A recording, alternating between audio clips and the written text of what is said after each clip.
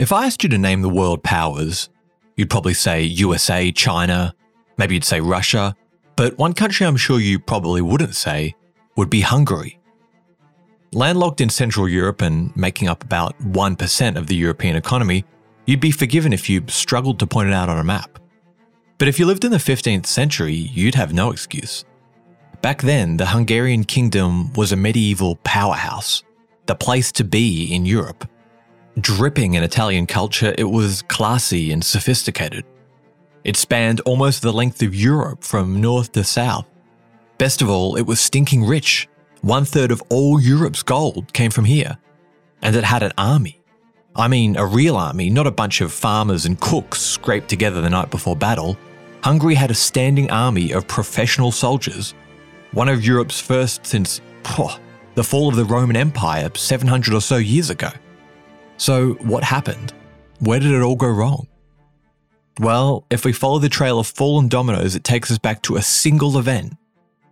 Out of all the battles Western civilization has fought, none are remembered in the same grave light as the Battle of Mohács is for the Hungarians. A defeat that was so crushing that it left a branding on the national psyche of Hungarian people. You might have heard in Texas they say, "Remember the Alamo?" Well, in Hungary they say, "More was lost at Mohács." In other words, broke a plate, more was lost at Mohács. Fired from your job, more was lost at Mohács. You get the idea. In the year 1526, on the flat plains of Mohács, the Ottoman Empire dealt a death blow to the Kingdom of Hungary. The defeat was a milestone in the ongoing war between the Christian West and the rapidly expanding Muslim East. And it had far-reaching consequences for the political, social, and cultural landscape of Europe, reaching up to this very day. In just under 120 minutes, Hungary went from being one of the greatest powers in Europe to an insignificant vassal state, a little parcel of land to be tossed back and forth between empires for the next 500 years. And once it finally regained that independence, it was a shadow of its former glory. Losing almost 3/4 of its land, the Hungary you see on a map today looks that way because of this battle. So over the next 2 episodes, we'll explore the events leading up to the disastrous Battle of Mohács. We'll take a hop, skip, and a jump through 300 or so of the most dramatic and exciting years in Hungarian history. Starting with a scarred and fractured land in the 13th century, we'll watch a nation go from rags to riches, and then back to rags. We'll follow the lives of brilliant leaders, heroes of Hungary, men who built their nation into a superstate. Guys like Bela IV, John Hunyadi, and Matthias Corvinus. Then we'll watch some less than talented men tear it all down. Guys like King Laszlo, who everyone called OK Laszlo because he just okayed any demand anyone ever made of him. We'll see the rich bully the poor, enriching themselves at the expense of their country. We'll peer over the walls of towering fortresses and watch the armies of Islam turn from an annoyance to an existential threat. We'll watch a super-state implode on itself while a hostile army gathers on its borders. And finally, we'll pity a 20-year-old boy who was hastily raised up as king and expected to turn back the clock. So pour a little out for our Hungarian listeners as we get into it. The Death of Hungary and the 1526 Massacre at Mohács, Part 1, The Raven King.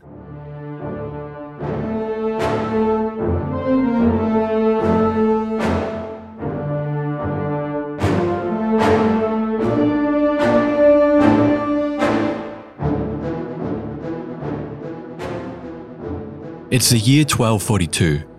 A weary King Bela IV surveys the wasteland that was once his kingdom. The Mongol invasion had ravaged Hungary. Around 1 million people, half the population, were destitute, enslaved, or dead. The steppe archers fought in a way that no European had ever seen. They'd annihilated Bela's army and chased him into the darkest recesses of his kingdom. But just when it seemed all was lost, they'd retreated. Like the tide receding out to sea, the Mongols had returned to the steppe, rushing back to elect a new Khan following the unexpected death of Great Khan Ogadai. King Bela had a thin window of opportunity and he wasn't going to miss it. His realm was devastated. Entire cities had been scrubbed off the face of the earth. But the wise king's eyes noticed the ones that were still standing all had one thing in common: walls. For all the advancements they'd made, the Mongols still struggled to besiege European castles. And this was to be Bela's ace in the hole. Historically, the construction of castles and fortresses was restricted by the royal court.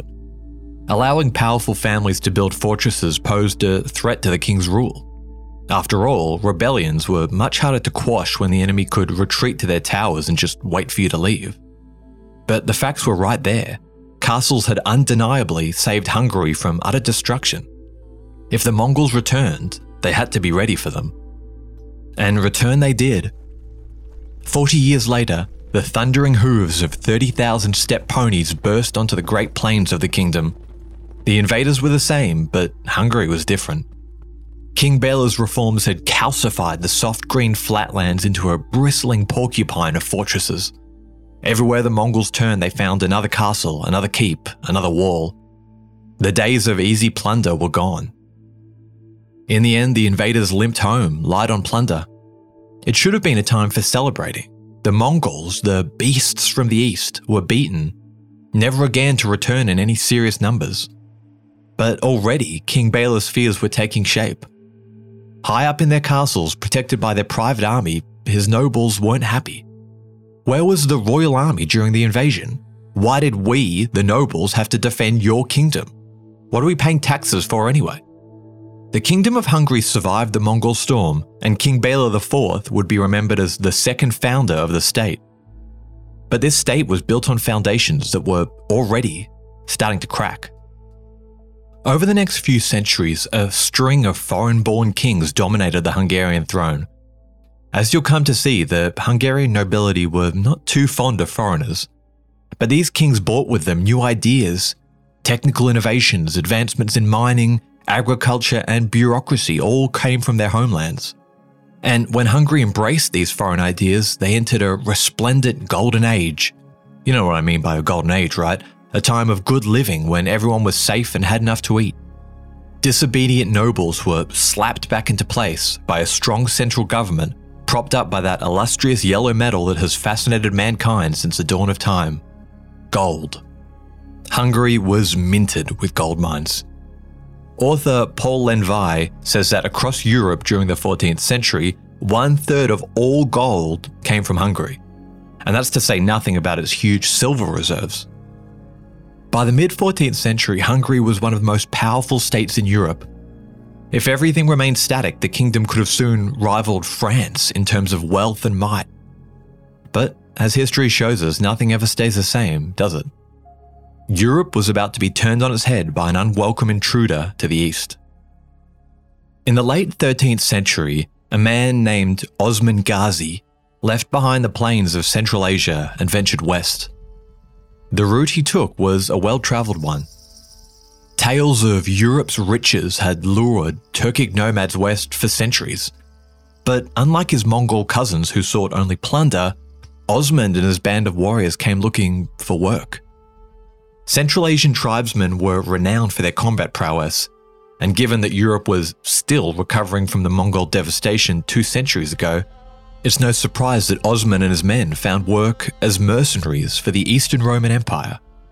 You might have heard it referred to as the Byzantine Empire, same thing. From his gilded throne in Constantinople, modern-day Istanbul, the Christian emperor let Osman and his archers loose on the enemies of his empire. Rewarding them with gold and land, Osman's little band of misfits grew and grew. Within just a few decades, their strength soon eclipsed his paymaster.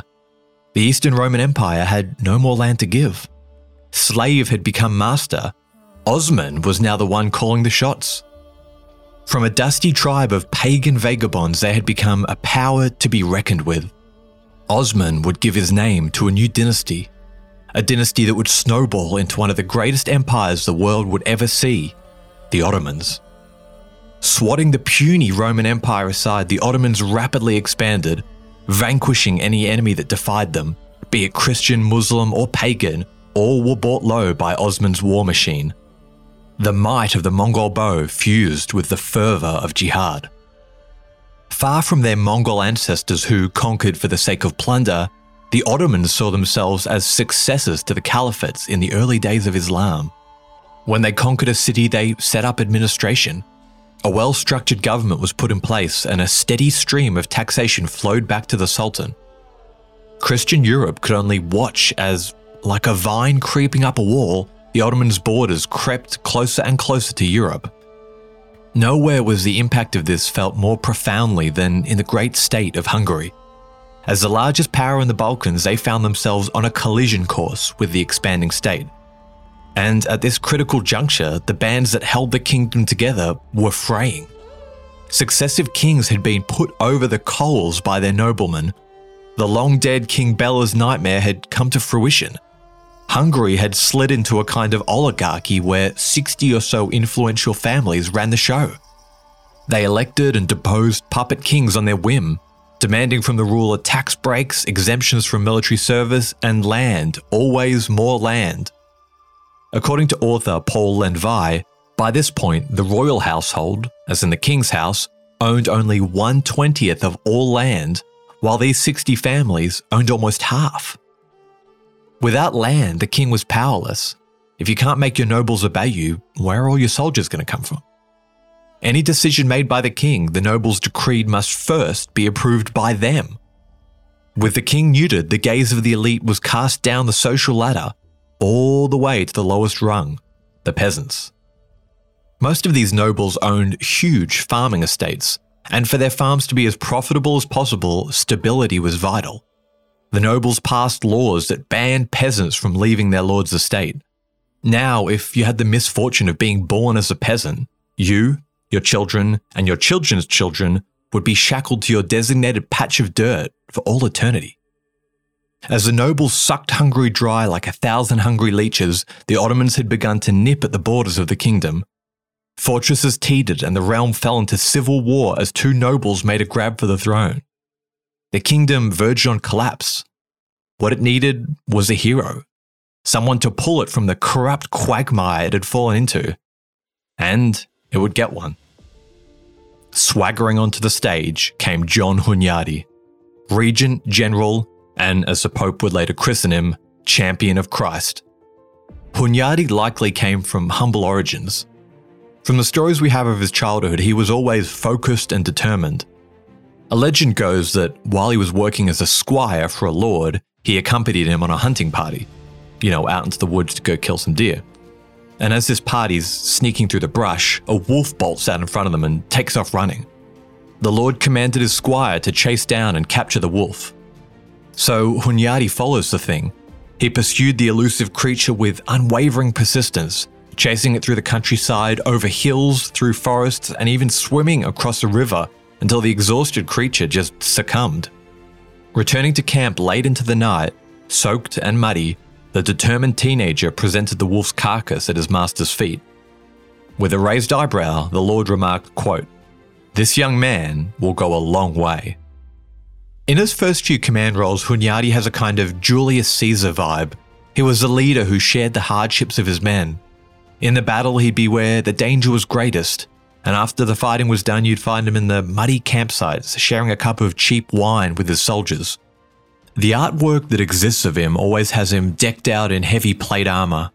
Thin and waif-like, he sports a very long skinny moustache with a high hairline and stern facial expression. After proving he could hold his own in battle, Hunyadi was rewarded with a patch of land in Transylvania, modern-day Romania. But Hungary was still in the midst of a civil war, and the land was bristling with soldiers loyal to the other king. He was essentially presented with a garden overrun by brambles and weeds and told, hey, if you can clear them out, it's all yours. And he did just that, way quicker than anyone expected. As the flames of civil war scorched the rest of Hungary, Hunyadi's little patch was stable and prosperous. It thrived to such an extent that he took the extraordinary step of initiating war against the Ottomans, challenging their expanding power head-on. In 1441, Hunyadi beat back 2 Ottoman raiding parties that were headed into his lands. So the Sultan stepped things up, authorizing an enormous 80,000-strong army to take down the audacious knight, supposedly assuring his commander that the mere sight of his turban would send Hunyadi running. Once again, Hunyadi emerged victorious. His approach to warfare was novel, it was unique, and the Ottomans struggled to deal with it. A heavy cavalry flanked by light cavalry on the wings was fairly standard, but what made his army really stand out were his wagon forts. When a few thousand peasants join your army and all they've got is an old spear and a family heirloom helmet, apart from being cannon fodder, they're not much use, right? Peasants typically arrived en masse, travelling in large wooden caravans, wagons. So Hunyadi transformed these wagons into medieval armoured cars. He bulked them up with layers of wood and built-in firing slits down the sides. Arranging them in a circle, they became little wooden fortresses that were very difficult to assault head-on.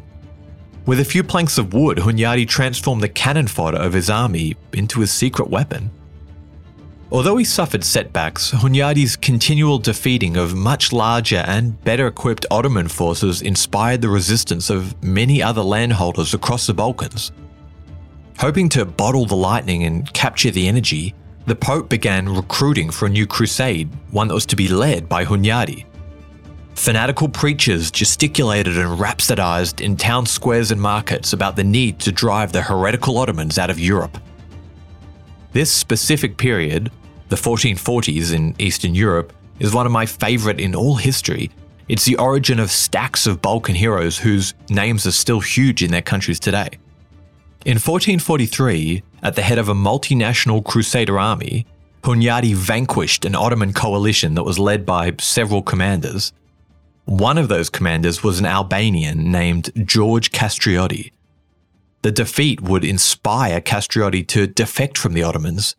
Returning home to Albania, he would become Skanderbeg, one of the greatest military leaders of all time, and the subject of our very first episode. Recommend you checking that one out. As the Ottomans were learning, reputation was a fickle thing. When an aura of invincibility is lost, it's not easy to get back. Shortly after, 2 Ottoman diplomats would arrive at the residence of a certain count deep in the forests of Transylvania. They were there to confirm the count's loyalty to the Sultan. The count opened his door and greeted them warmly. As per Romanian custom, removing one's hat before entering someone's house is what's expected. And the count, a certain Vlad Dracula, politely requested his guests to do so. But they declined, explaining that wearing their turbans was a religious requirement. The count shrugged. As you wish. He then ordered his guards to nail the turbans to the men's heads, so they'd never have to remove them again. Drawing inspiration from the defiance shown by Hunyadi, the Count later had Ottoman diplomats impaled, roasted alive, and disemboweled. And these gruesome stories, exaggerated or not, gave rise to one of the greatest monsters of our time, Vlad the Impaler, Count Dracula. Over the next 10 years, Hunyadi's proactive campaigning kept the Ottomans guessing. As long as John Hunyadi lived, Central Europe was off limits to the Ottomans. As enthusiasm for a new crusade waxed and waned, Hunyadi's bands of mercenaries, largely paid for out of his own pocket, were the bulwark of Europe's eastern flank. But, over in the Ottoman courts, there was a new man in charge. The old Sultan had been replaced by his fiery young son, Mehmet II. Mehmet was perhaps the most ambitious Sultan the Ottomans had ever seen. He had a vision of how he wanted to shape his empire, and nothing, not his family, not the law, not the Roman Empire, and certainly not Hungary, would stifle that ambition. Just 2 years into his reign, the young Sultan had accomplished something that every Muslim ruler, stretching back to the Prophet himself, had yearned for. He had conquered Constantinople. Under the thunder of his enormous cannons, the mighty walls that had defended the city for over 1,000 years crumbled. The new Rome was now in the hands of a Muslim power for the first time in history. Feeling invincible, Sultan Mehmet II, now known as the Conqueror, set his sights on Hungary, leading his army with the same cannons that had sealed the fate of the Roman Empire. In these cast-iron monstrosities, Mehmet had seen the future. He recognized earlier than others that gunpowder was as essential to an army as cavalry and infantry. If he could blast his way through Hungary, Western Europe was open to the Ottomans, open to Islam. In 1454, Mehmet marched his army into Serbia and crushed the last remaining Serb lord who'd refused to submit to him. Outside the fortress walls, he met Hunyadi. who'd rallied his forces and merged them with the battle-hardened remnants of the Serb army. Together, they inflicted a humiliating defeat on the young Sultan, forcing him to retreat. Mehmet would not forget this humiliation. Hunyadi had beaten the father, and now he defeated the son. The loss was a wake-up call to the young Sultan. Europe, as fractured as it was, could still pack a punch. 2 years later, he set off again. Determined to finish off his father's rival once and for all, he told a close friend that Hungary would fall in 2 months, and afterwards he'd be able to eat his dinner quietly in Buda. For the ones who work hard to ensure their crew can always go the extra mile, and the ones who get in early so everyone can go home on time, there's Grainger, offering professional-grade supplies backed by product experts so you can quickly and easily find what you need. Plus, you can count on access to a committed team ready to go the extra mile for you. Call, click Grainger.com, or just stop by. Grainger, for the ones who get it done.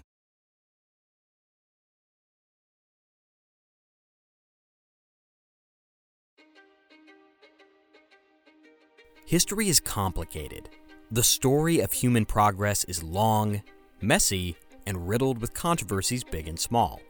On Conflicted, we dive headfirst into history's most infamous events and contentious figures. We try and untangle the good from the bad, the fact from the fiction, and the monsters from the misunderstood. Was Genghis Khan a murderous butcher or a civic pioneer? Did the Allied powers go too far in firebombing the German city of Dresden at the twilight of World War II? And how did the Marquis de Sade acquire such a sinister reputation? And was any of it true? These are just a few of the tough questions we wrestle with and investigate on Conflicted. So if you love history or just enjoy a good story, please join me, your host, Zach Cornwell, for a fascinating new topic each and every month. Conflicted, a history podcast, is available on Spotify, Apple, or wherever else you get your podcasts. I hope to see you soon.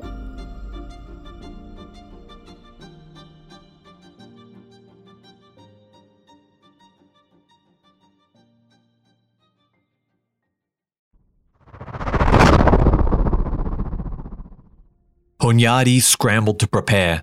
He was hoping to receive reinforcements from the Albanian warlord Skanderbeg, but the Sultan had dispatched another army to Albania that kept him occupied. Hungarian nobles too were unhelpful.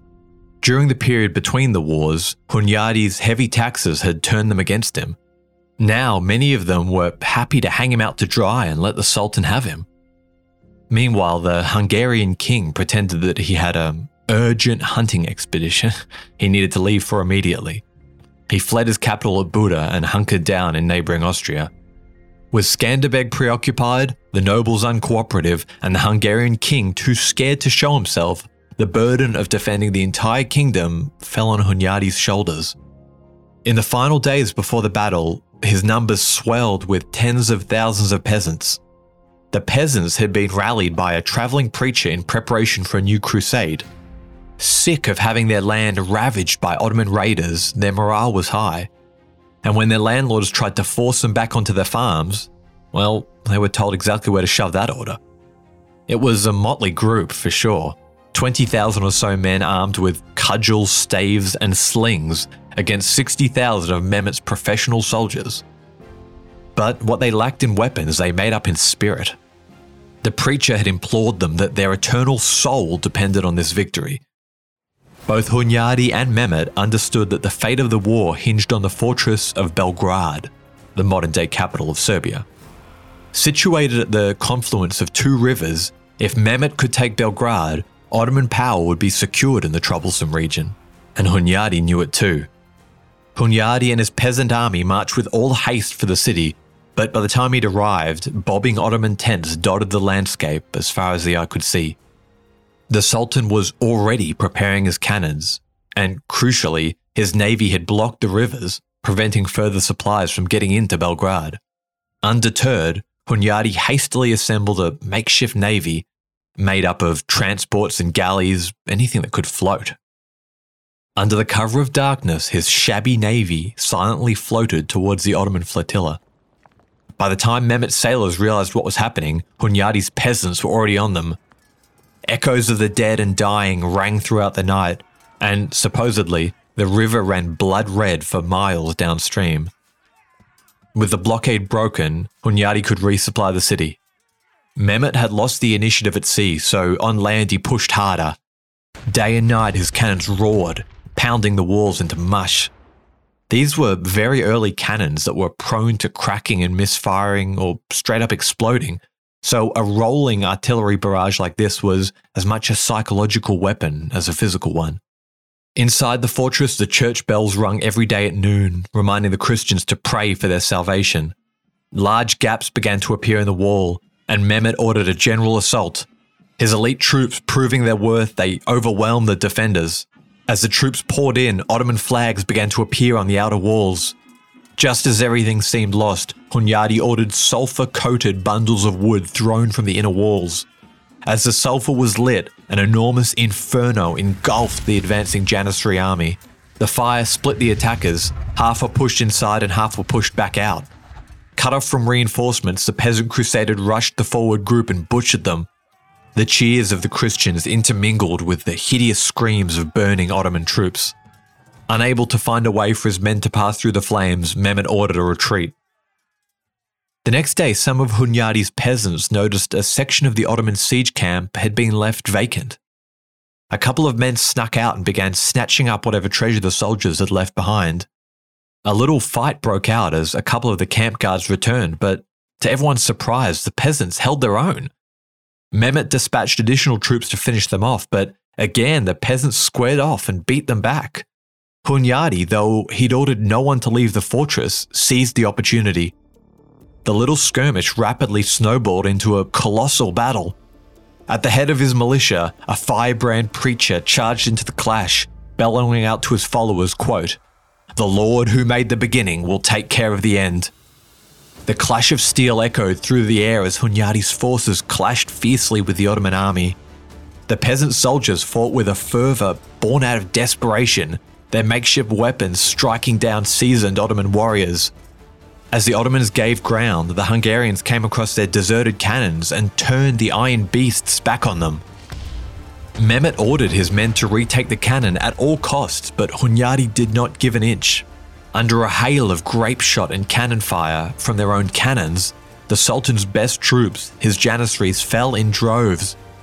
Beside himself with fury, Mehmet ordered the Janissaries to advance and retake the artillery. But even these men had their limits. They refused to obey. Only when the Sultan himself was shot through the thigh with an arrow did he finally concede the loss. The victory was miraculous. Genuinely, it must have seemed like a miracle. Again, Hunyadi had been pitted against the endless resources of the Ottoman Empire and came out victorious. He had given them such a thrashing that an Ottoman army of this size would not return again for 70 years. It's easy to see why this victory is still celebrated annually by Hungarians today. Europe was jubilant. The ringing of church bells at noon became a tradition that is still practiced in many cities of Europe today. The Pope declared Hunyadi a champion of Christ, calling him one of the greatest men to have ever lived. Hungarians were hailed as the most noble of all Europeans, the bulwark of Christendom. Talk of crusades were renewed, and in the alehouses of Europe, people spoke of retaking Constantinople, maybe even Jerusalem. But all was not well. As the victory parade continued through Belgrade, the man of the hour was suspiciously absent. The 50-year-old regent was bedridden, tossing and turning, gripped by bouts of sweating and fevers that he couldn't shake. The putrefying bodies and open wounds of the battlefields had brought with them the plague, which John Hunyadi had caught. Just 1 month after his greatest victory, he was dead.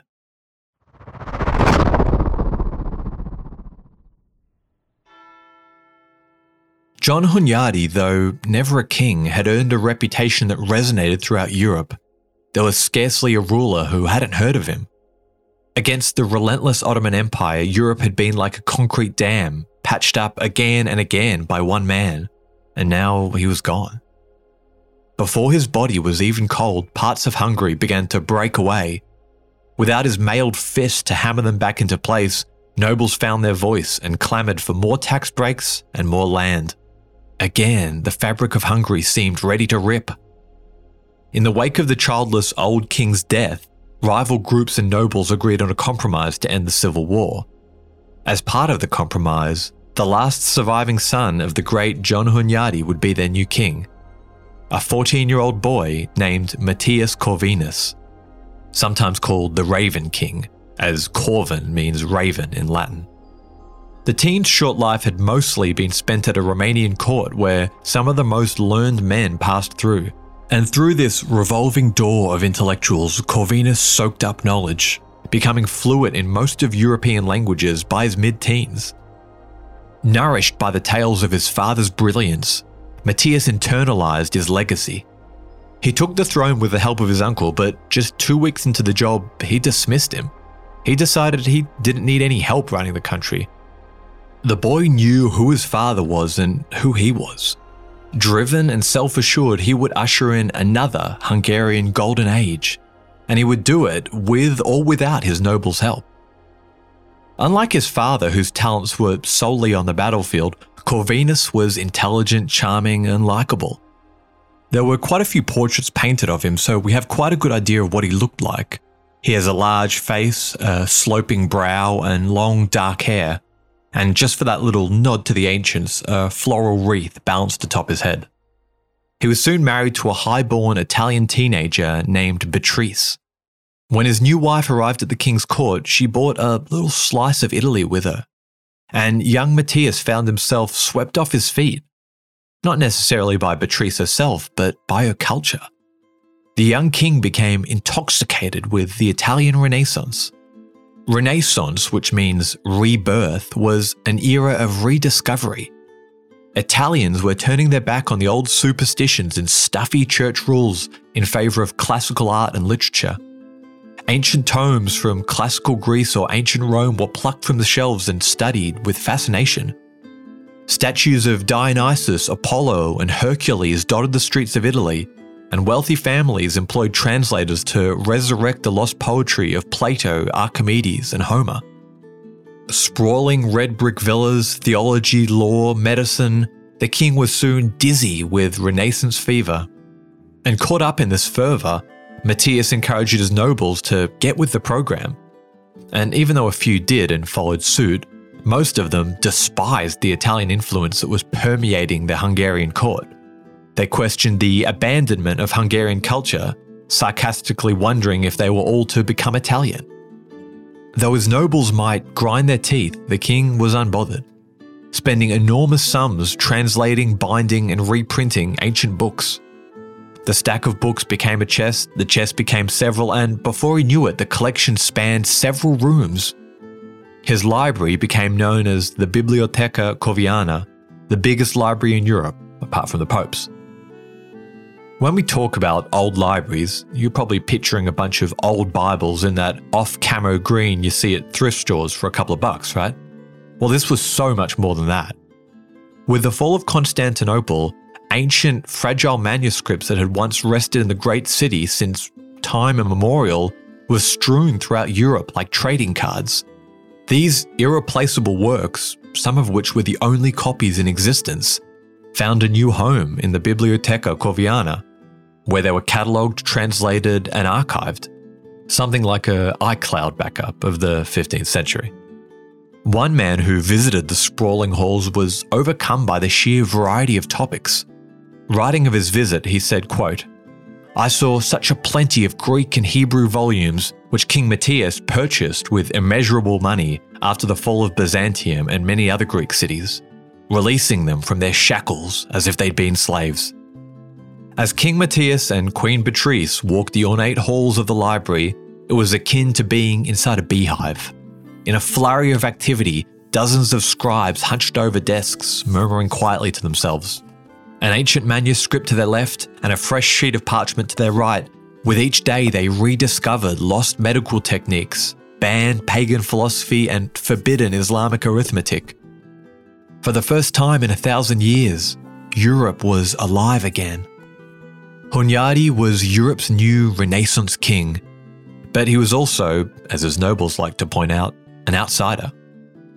His father, John Hunyadi, was probably of Transylvanian stock, and xenophobia ran hot in Hungary, particularly among the elite. This was important because, apart from Matthias himself, there were a couple of other people who had a claim to the Hungarian throne, and one of them actually possessed it, as in they held the physical crown of Hungary. According to Hungarian law, a ruler could not become king until he held this specific crown, which left Corvinus technically squatting on the throne. As he worked to clean up his realm, trouble began to brew on Hungary's western border. The Ottomans bordered Hungary in the east, but to the west was the land of the Holy Roman Empire. The Holy Roman Empire was a kind of German confederation of microstates that spanned all across Central Europe. That's not a great explanation, but it'll do. Anyway, the man in charge of them was the same guy who had his greasy fingers wrapped around Corvinus's crown. His name was Emperor Frederick III, but behind his back, his nobles called him Arch Sleepyhead Frederick III. Isn't that such a quintessentially German insult? Arch Sleepyhead. I love that. How did he get that name, you might ask? Well, as someone who met him observed, quote, "The emperor aimed to rule the world, but wanted to do so without leaving his chair. Slow and entitled, Frederick had the habit of signing any document with a mysterious acronym, AEIOU. Everyone always asked him what it meant, but thinking he was pretty clever, Frederick refused to tell. It stood for Austria est imperare orbi universo. Austria will rule the world." Sounds like something you do as a 10-year-old writing in your little secret diary, doesn't it? A bit of a loner and clearly a little odd. If you met the arch sleepyhead at a party, you probably wouldn't remember him. Or maybe you would, because he usually wouldn't shut up about astrology. From battles to marriage consummation, Frederick set his calendar against the cosmos. But as you know, stars take many years to align, and because of this, Frederick had learnt to be very patient. Looking over at the smouldering Hungarian kingdom about to rip itself apart with another civil war, the arch sleepyhead probably thought, let the new guy exhaust himself, I've got his crown, I can wait as long as it takes. Corvinus didn't have that luxury. All the books in the world were nothing if he didn't have that crown. I'm sure you're probably thinking, but what about the Ottomans? Surely they're not just sitting quietly. Well, you're right. With Corvinus focused on his succession, the Ottomans were finishing off any resistance between their empire and the Hungarian kingdom. They were besieging one of the last independent kingdoms left, Bosnia. In desperation, the Bosnian king reached out to Corvinus for assistance, but as his troops were tied down in the west, although he wanted to help, he couldn't scramble an army in time. Mehmet the Conqueror marched in and easily defeated the Bosnians. Corvinus had lost his last buffer state. Ottoman lands now directly bordered Hungary.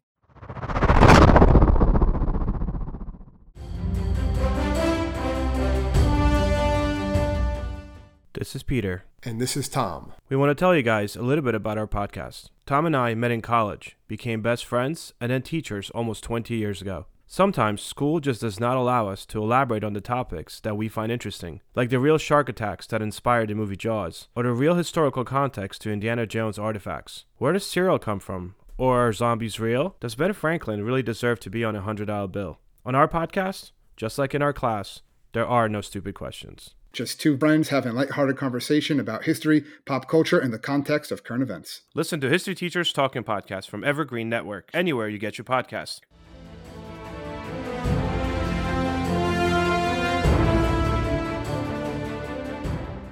Hey, podcast listeners, I'm Paul Brandis introducing my podcast, Countdown to Dallas.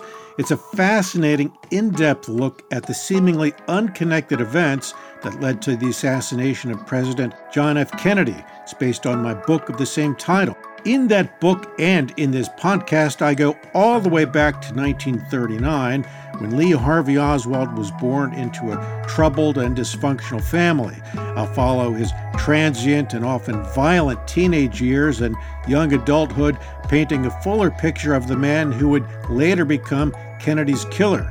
I also take a look at events unfolding in that era like Cuba and Vietnam, And I'll unpack the conspiracy theories too, not one of which has ever been conclusively proven. Subscribe to Countdown to Dallas at evergreenpodcasts.com or your favorite listening app, October 31st.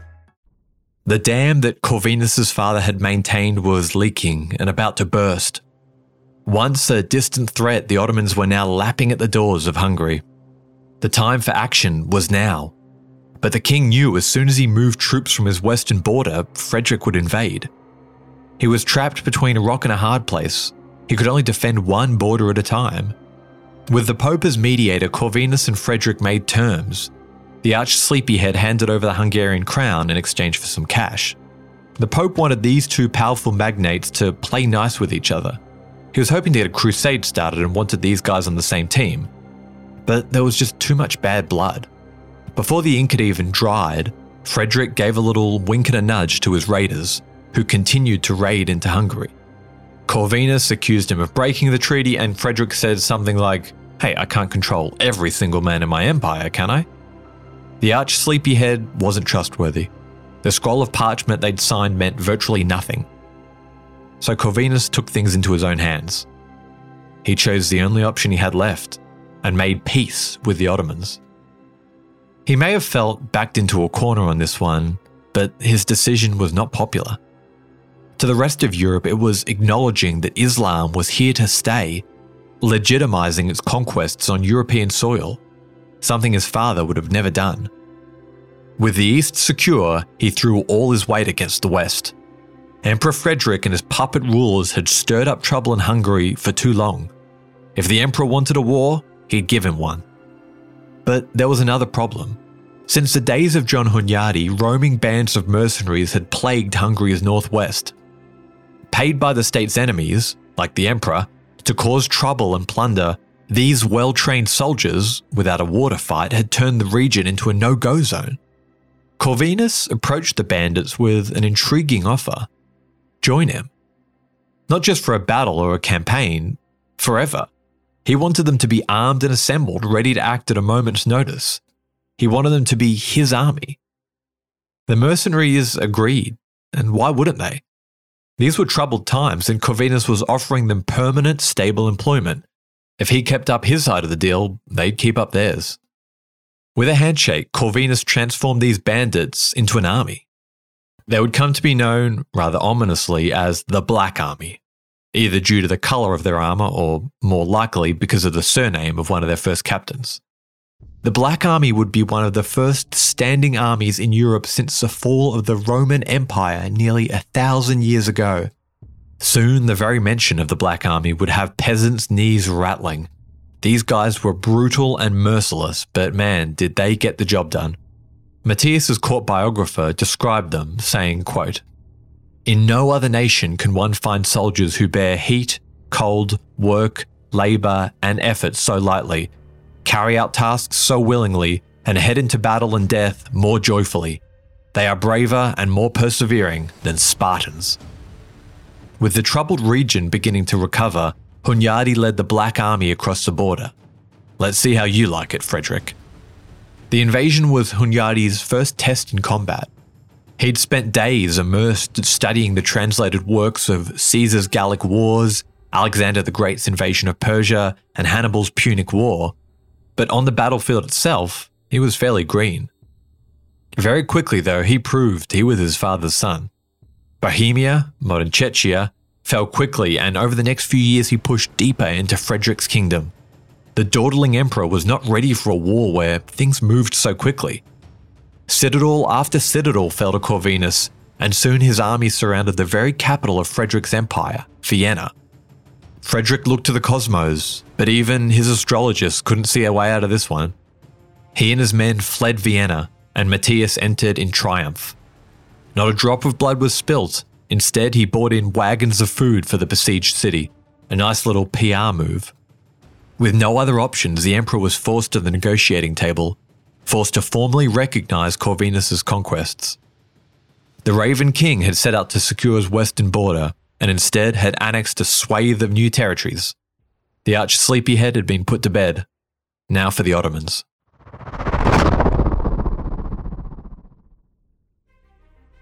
From the snow-capped hills of Austria to the dark forests of Transylvania and the shores of the Black Sea, all bowed to the Raven King. Hungary had reached its largest territorial extent in history. But it had come at a cost. The invasion had drained the kingdom's treasury.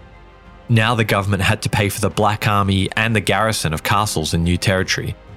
Corvinus found himself effectively paying for 2 standing armies.